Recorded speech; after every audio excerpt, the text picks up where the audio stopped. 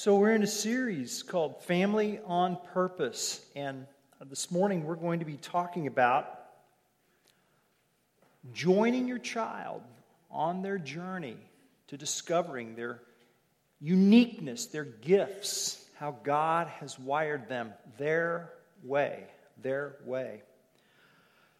Francis Chan is a pastor and author, and he once said, "Our greatest fear should not be of failure, but of succeeding at things in life that really don't matter." And I want us to talk about something that really matters this morning. Walking with your child, helping them discover and delight in their God-given strengths. Their God-given strengths. And the one verse that I want us to look at this morning is Proverbs chapter 22, verse 6. It's up on your screen. It's on your outline. It's this piece of wisdom from the Lord today. Train up a child in the way he should go. Even when he is old, he will not depart from it. Let's say that together on three. 1, 2, 3. Train up a child in the way he should go. Even when he is old, he will not depart from it. The Proverbs telling us to train up, to train.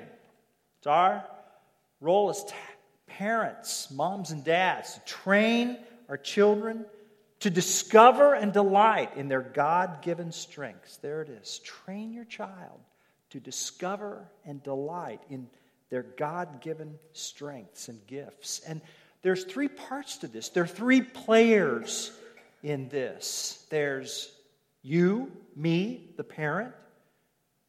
We have a role. We have a responsibility. There's the child. The child has a part in this as well. The responsibility of discovery. And then there's God's part, His role, His piece. Train up a child in the way he should go. Even when he is old, he will not depart from it. The parent's responsibility, the child's discovery, and God's sovereignty. Let's first talk about our role. It's summarized by the word train or train up. Now, you know in English words have multiple meanings depending on their context. They're layers, and it's true also in the language of the Proverbs, the Hebrew language. That word train up has layers, and two layers that I want to emphasize in this verse is, well, there's consecration and then there's cooperation. Consecration and cooperation. Train up comes from a Hebrew word which literally means to consecrate, to dedicate. The word appears 4 times in the Hebrew Bible. The first 3 times refers to the temple. And so isn't it interesting that the fourth use would be in reference to our children? So we're talking about a life which God considers to be a sacred dwelling place, a sacred space for Himself. And we are to dedicate them, we are to consecrate them to that reality, that there is a God who is in heaven, who made everything, who oversees the heavens and the earth, and that God wants to make your heart His home. What an amazing, transformative, revolutionary truth that is. To think that your child matters to God, that He would make His home in the child of your heart, in the heart of your child and mine. I can tell you this much. That attitude did not exist in the first century culture of the Roman Empire. Not the Roman Empire. The idea of your heart being a sacred space is unique to our Judeo-Christian heritage. It's unique to Christianity. Christianity, things that we think about that we just think everybody's always thought, not true. In the first century Roman Empire, children were considered non-persons. Non-persons.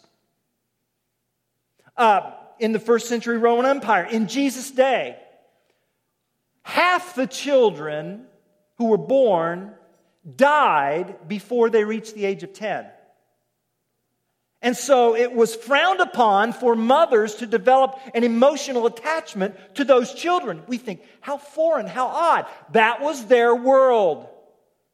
That was the day in which they lived. And so when Jesus said something like, let the children come to me, kind of even like his own disciples go, well, now why, what? What is that about? Part of that was the cultural influence of the fact that children just were not treasured or valued. And those who did survive past the age of 10, my goodness, well, Roman law, I am not making this up, gave the fathers almost absolute power over the lives of the children up to when they were adults, which meant that a father could order the death of his child, of his son or his daughter. In fact, Roman law gave the fathers nearly unlimited power over their children. The first 8 days could put that child out and abandon that child and let that child die. And many did.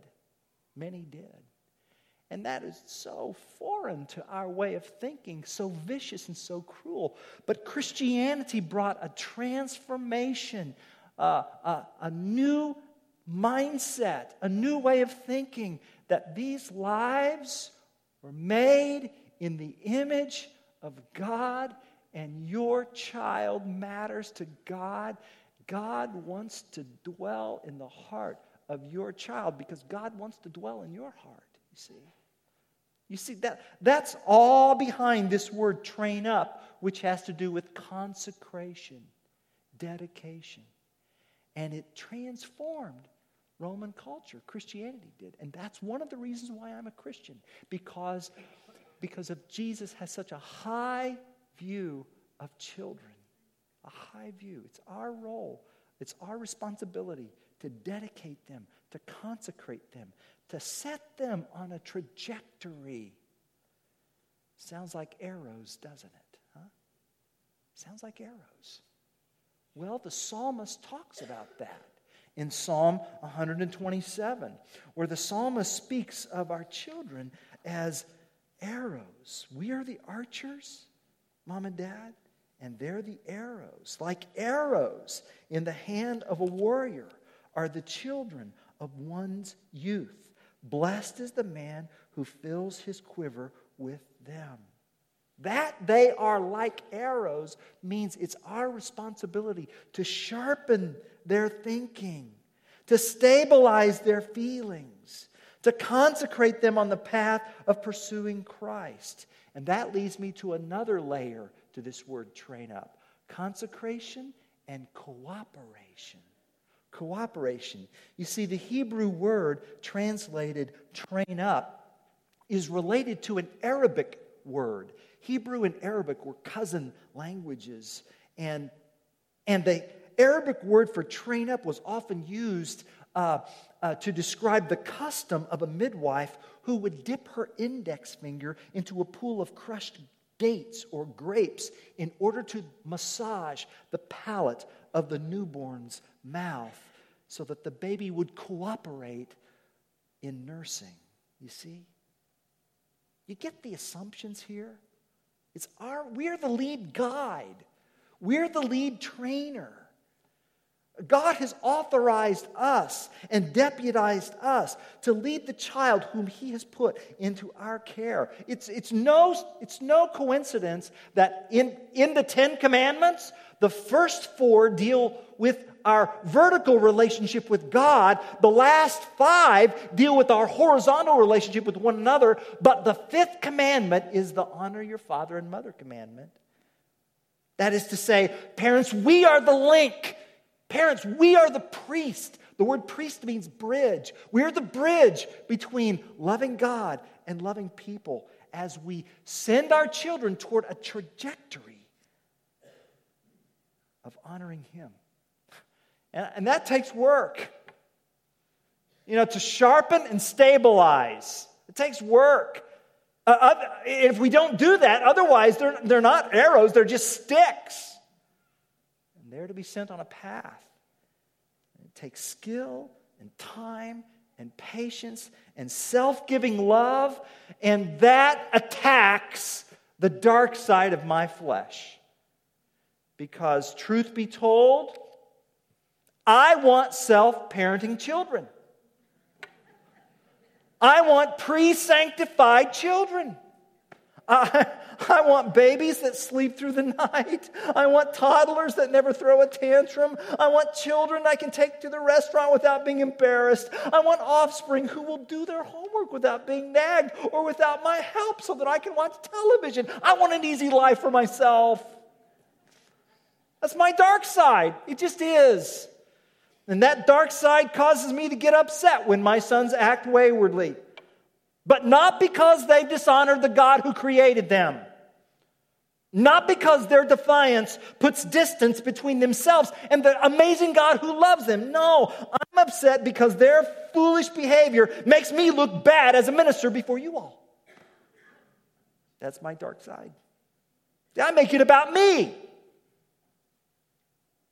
It's not about me. And any disciplinary issue is not about them and me. It's not. It needs to be about them and God. Them and God. Because they belong to God. And they need to know that. And I need to know that. And so now comes the hard, heavy question. And it's a heavy question. And I want to ask this gently, but I want to ask it clearly.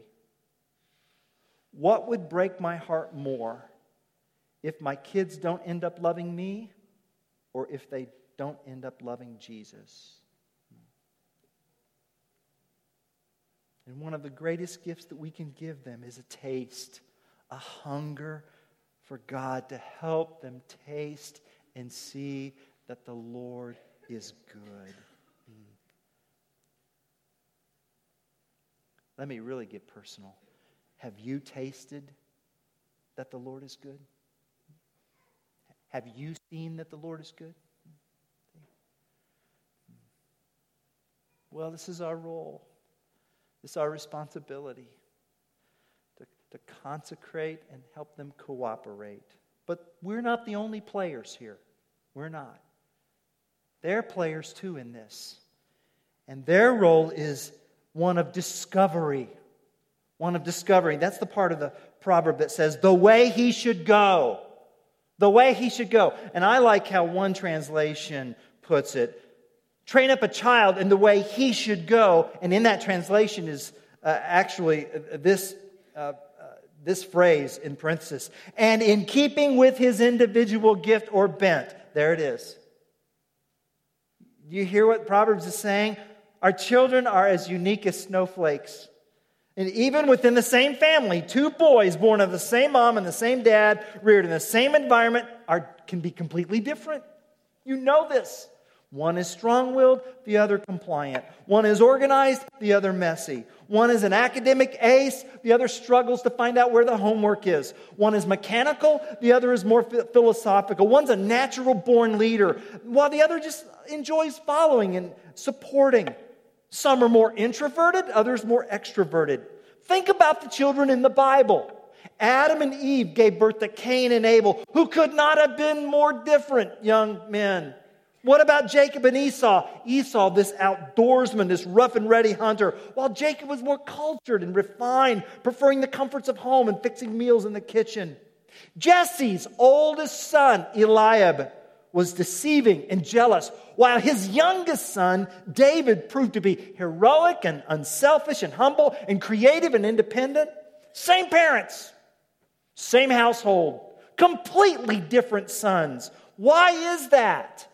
Because each child has a way. His way. Her way. Our children come from God, and they're not blank slates. They're not soft lumps of clay for us to mold into what we think they should be. Our children come with a set of God-given abilities and intellectual capacities.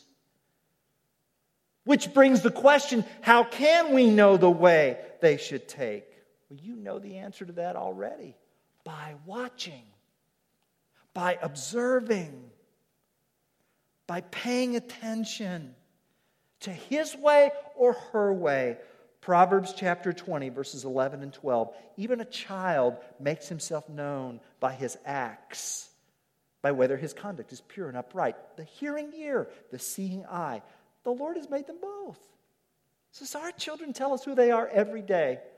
They tell us who they are by what they do, by how they do it, by what they say, by how they say it, by what they enjoy, by what they struggle with, by what thrills them, by what challenges them.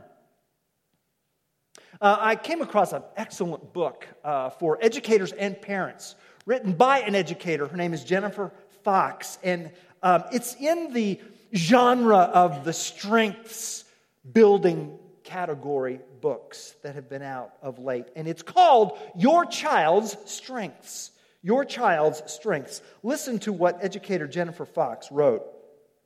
Strengths are the things that we do that make us feel energized and alive when we do them. And every single person has strengths. Children's innate strengths are like live wires connecting their unique inner qualities to their promise as adults. And those wires have life's most potent energy flowing through them. And we as adults have the power to amp up or damper down the energy flow. And when the energy is turned up and the strengths are developed to their fullest, people's passions light up. Life becomes meaningful and enjoyable, even in the face of conflict. Strengths are what push people to that place. Strengths are the things that keep our curiosity engaged. Strengths are the things that step out ahead of us and beg us to follow. Strengths are what we would do if money, prestige, and responsibility were inconsequential. Our strengths speak to us with a persistent, urging voice that begs for us to take notice, to unleash them, and in doing so, we put our best selves forward, and not just in school, and not just at work, but in our relationships in life. Wow.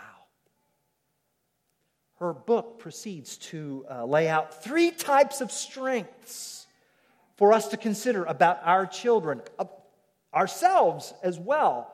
She talks about activity strengths, learning strengths, and relational strengths. Let's unpack each of those briefly. First, the activity strengths.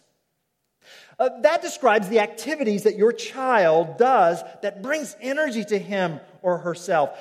These activities engage their talents and help them perform jobs well and bring them pleasure. And children can discover their activity strengths by means of conversational questions given by their parents. And I like how Jennifer Fox has a little template to see how this works itself out.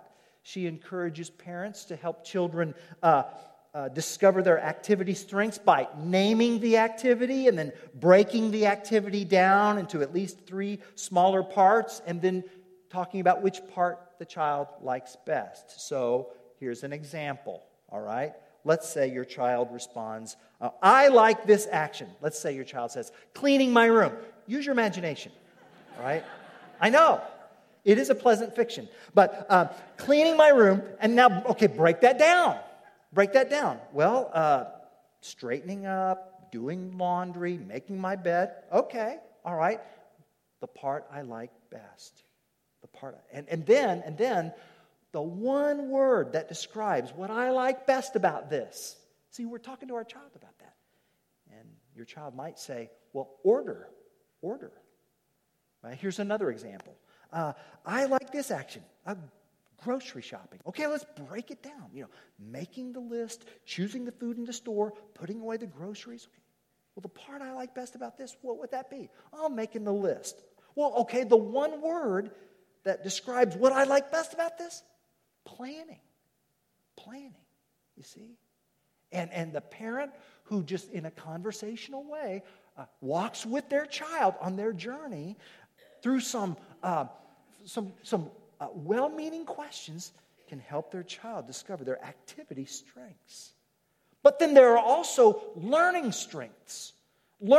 So your child has a unique learning style, and for some it's visual. They like to read it and see it and watch it if they're going to understand it. For some, it's audio. They want to hear it. They want to hear themselves say it. And for others, it's tactile. They got to get their hands on it. They want to try it, practice it. They learn by doing. Some of our children learn best when they can be alone and just figure it out. Others need a lab partner or a part of a study group. Some learn best by taking a test. Yeah. Some by researching all by themselves. Some need another person in the room who will quietly work with them, and still others like to study with their pet. Do you know your child's learning strengths?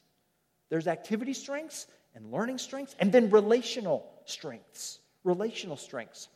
And the book defines relational strengths as those actions or acts of love which your child gives to strengthen the relationships of others. So they're gifts. They're what one author calls love languages. And it might be a gift of time. It might be the gift of an affirming or encouraging word, or might be the gift of service, or sometimes it may be just a tangible physical gift. But these gifts are practical ways of sharing love and kindness and generosity and other character traits from the Holy Spirit. And parents, we help our children in this discovery process of these three strength types through conversational questions with our child as we're doing life together. There are a series of questions that I've included in your outline that will help facilitate such conversations. I won't review those questions, but I will have us note this one conversational map, which she calls 5 whys. 5 whys. And that's a series of why questions, again, conversationally given to help you and your child discover their heart motive of why they do what they do. And it sounds something like this. So, Angie, what is it you love about horses?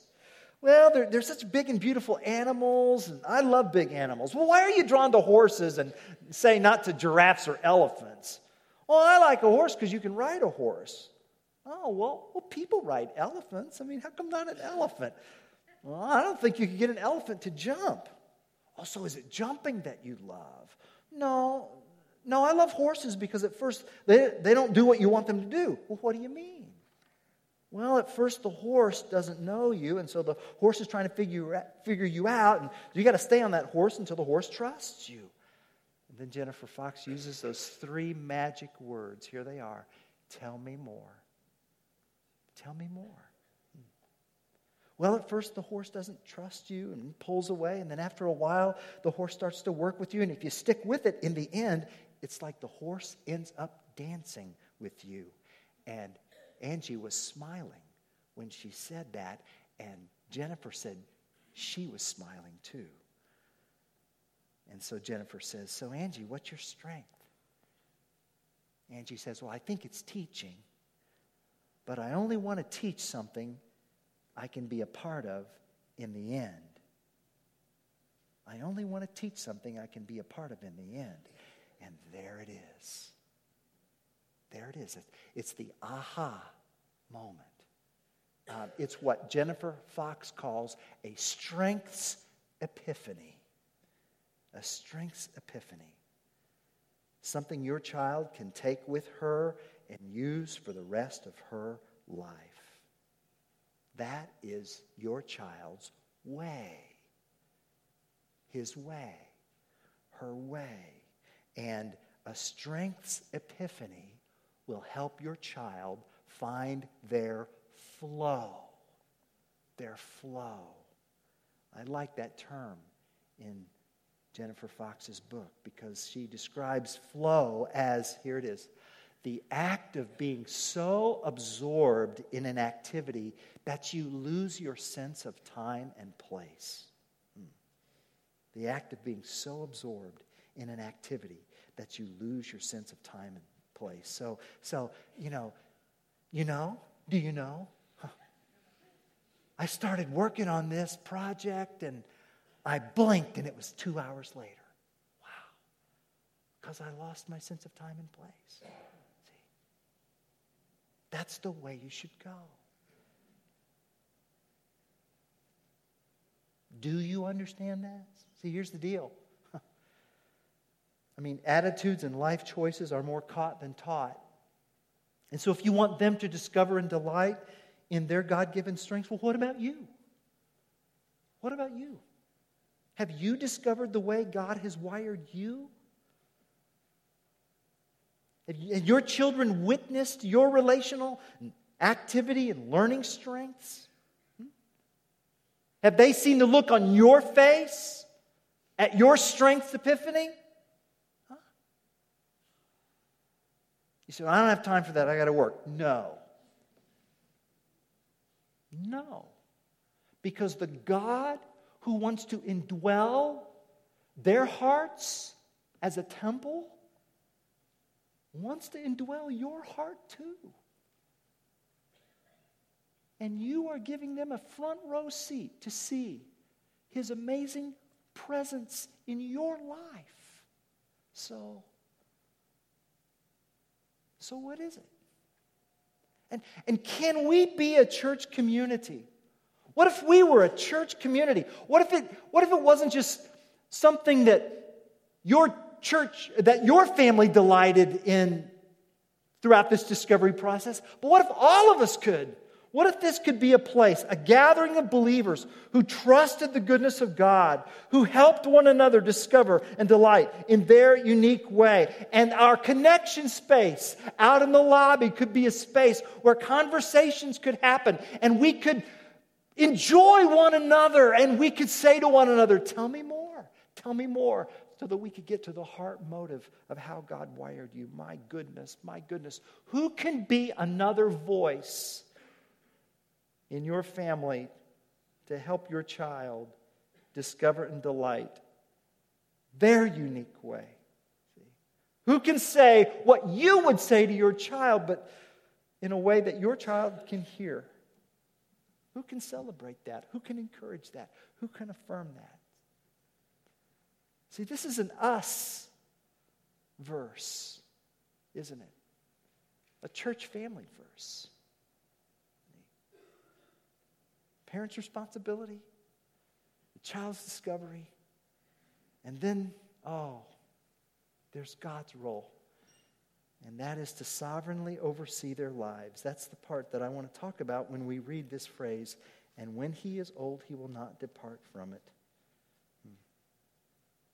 We must know that this phrase is a part of a verse, and this verse is a part of a chapter, and this chapter is a part of a book called Proverbs, and Proverbs is a part of a larger book called the Bible. And the Bible tells the true story of a sovereign God who created all that is seen and unseen, and who is in control, and who will direct your child according to His good, pleasing, and perfect will. And that's one of the most visionary truths that we can give our children, that there is a God who is good and loving and big and mysterious, and that God has a plan for their lives, and that we are not the result of some random chance cosmic explosion, that your child is fearfully and wonderfully made and loved and cherished by a heavenly Father who's not mad at you, but who enjoys you and who invites you into His story.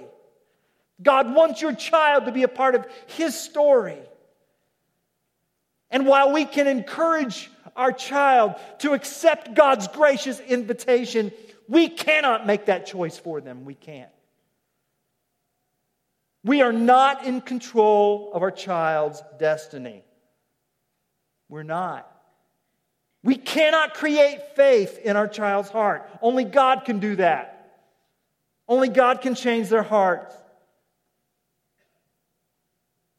And I say this because, unfortunately, there's been a lot of bad preaching about Proverbs 22:6, which erroneously say that if you will just attend church enough and perform enough religious duties and activities, then your child will be okay, but only if you do that. And I call that the do more, try harder interpretation of Proverbs 22:6, and that's bad preaching. It's no more than parenting by behavior management. And many parenting books are really nothing more than that. Many Christian parenting books are nothing more than just a series of moralistic behavioral management techniques. And what God wants is your child's heart. God wants your child's heart. He wants us to parent their hearts. He wants hearts motivated out of selfless love. Our kids are smart enough to see that if they outwardly comply, it's in their best interests. They don't want to face the consequences of disobedience. And of course, that brings short-term peace and the brief appearance of successful parenting. But listen, the fear of consequences won't keep kids from making sinful choices when they think that they can avoid those consequences. And why is that? Well, because the heart, that's why. Paul says this in Romans chapter 3, verses 10 through 12. None is righteous. No, not one. No one understands. No one seeks for God. All have turned aside. Together they've become worthless. No one does good, not even one. And that includes my precious little yet-to-be-born granddaughter named Audrey. She's a sinner, and she's not even been born. Just like her grandfather. It's a sinful, broken, fallen world. And we're born into that, and we're part of that. And here's the deal. When our children rebel, we're tempted to be angry with God. We're tempted to remind Him of our efforts and our sacrifices and our godly focus. And we don't think it's fair that our children turn away from the Lord, especially when we compare our efforts to those of others who don't seem to have any problems and who never really stood for the Lord the way we have. We think we deserve better. And the fact is, none of us deserve godly kids because none of us have the power to change their hearts. We can't even change our own hearts on our own. None of us have been perfectly consistent in loving our children. No home is what it should be because no one's home is free from the brokenness of sin.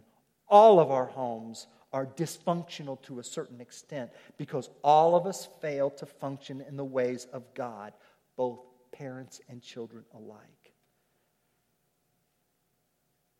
So God's sovereign mercy is our only hope.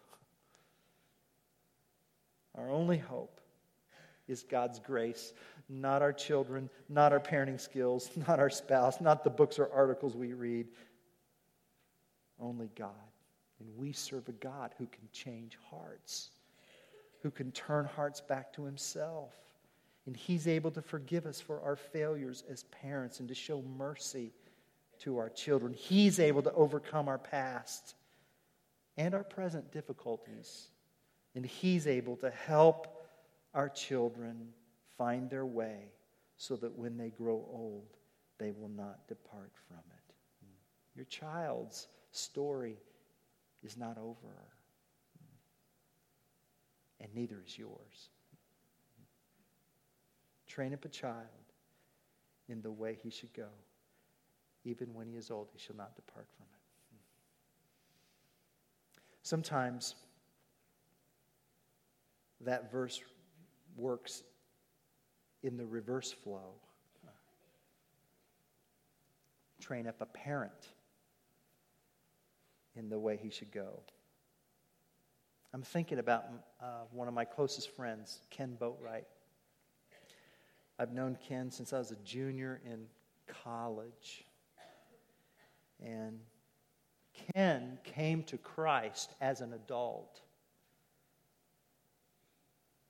And as a result of his conversion, his wife was converted to Christianity. And Ken's spiritual influence not only touched their children and their grandchildren and now their great-grandchild,